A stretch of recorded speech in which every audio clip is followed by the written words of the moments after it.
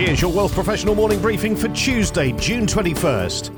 Analysts say the risk of inflation being grounded in Canada's economy is growing as rising prices for gas and other highly visible consumer goods thwart the Bank of Canada's efforts to keep inflation expectations in control.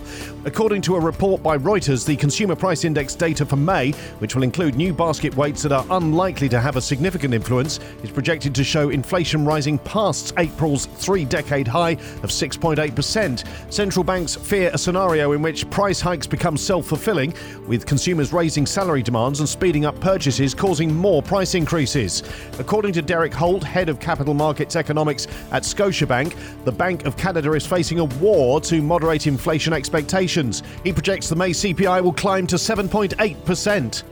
Investing in a Canadian corporation that's controlled by a family or founder appears to offer an advantage over wider-held public firms. That's the key finding of an analysis of 44 firms by National Bank of Canada for its report Family Advantage Spring 2022, published this week. Using the NBC Canadian Family Index, calculated by S&P Dow Jones Indices, the analysis found that between June 2005 and June 2021, the family founder-controlled Canadian public firms it tracked registered a cumulative return of 325.1%. Meanwhile, the S&P TSX Composite Index returned 221.9% over the same period. In annualized terms, that means a 9.4% return for the family founder firms compared to 7.6% for the wider-held companies.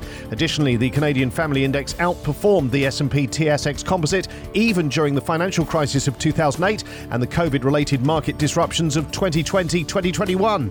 70% of individuals polled in this year's Track Insight Global ETF survey indicated they had fixed income ETFs, but more than half stated those ETFs make up less than 20% of their portfolios.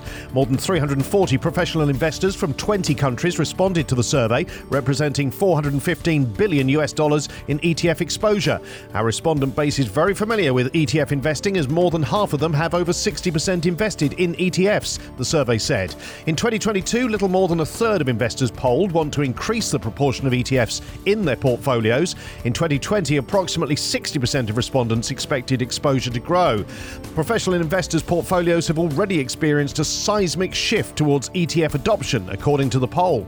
Global investors continue to pour money into Canada's businesses, according to a new report from the government's Foreign Direct Investment Agency.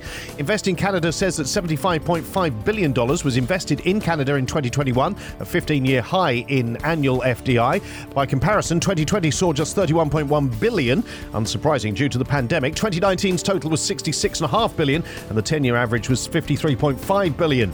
The report also found that more than half of the FDI last year was from companies that are already operating in Canada, meaning they're reinvesting earnings, a strong sign of confidence in the economy. FDI was notably strong in three key areas in 2021: life sciences and pharmaceuticals, clean tech and hydrogen, and agriculture and agri-food. Wealth Professional is proud to announce an exciting strategic partnership with Women in Capital Markets. To more effectively capture the Canadian financial services industry, WP is partnering with WCM in conducting a survey for WP's upcoming 5-star Leading Women in Wealth special report. The survey will run from July 18th until August 12th, 2022. Aside from expanding its research reach, the partnership will allow WP to shape its research to better reflect the industry. A national not-for-profit organisation, WCM has been committed to accelerating equity, diversity and inclusion in finance since it was founded in 1995. It has a community of 3,500 professional and student members and is the largest network of professionals in Canadian finance to come together to vote for increased equity, diversity and inclusion.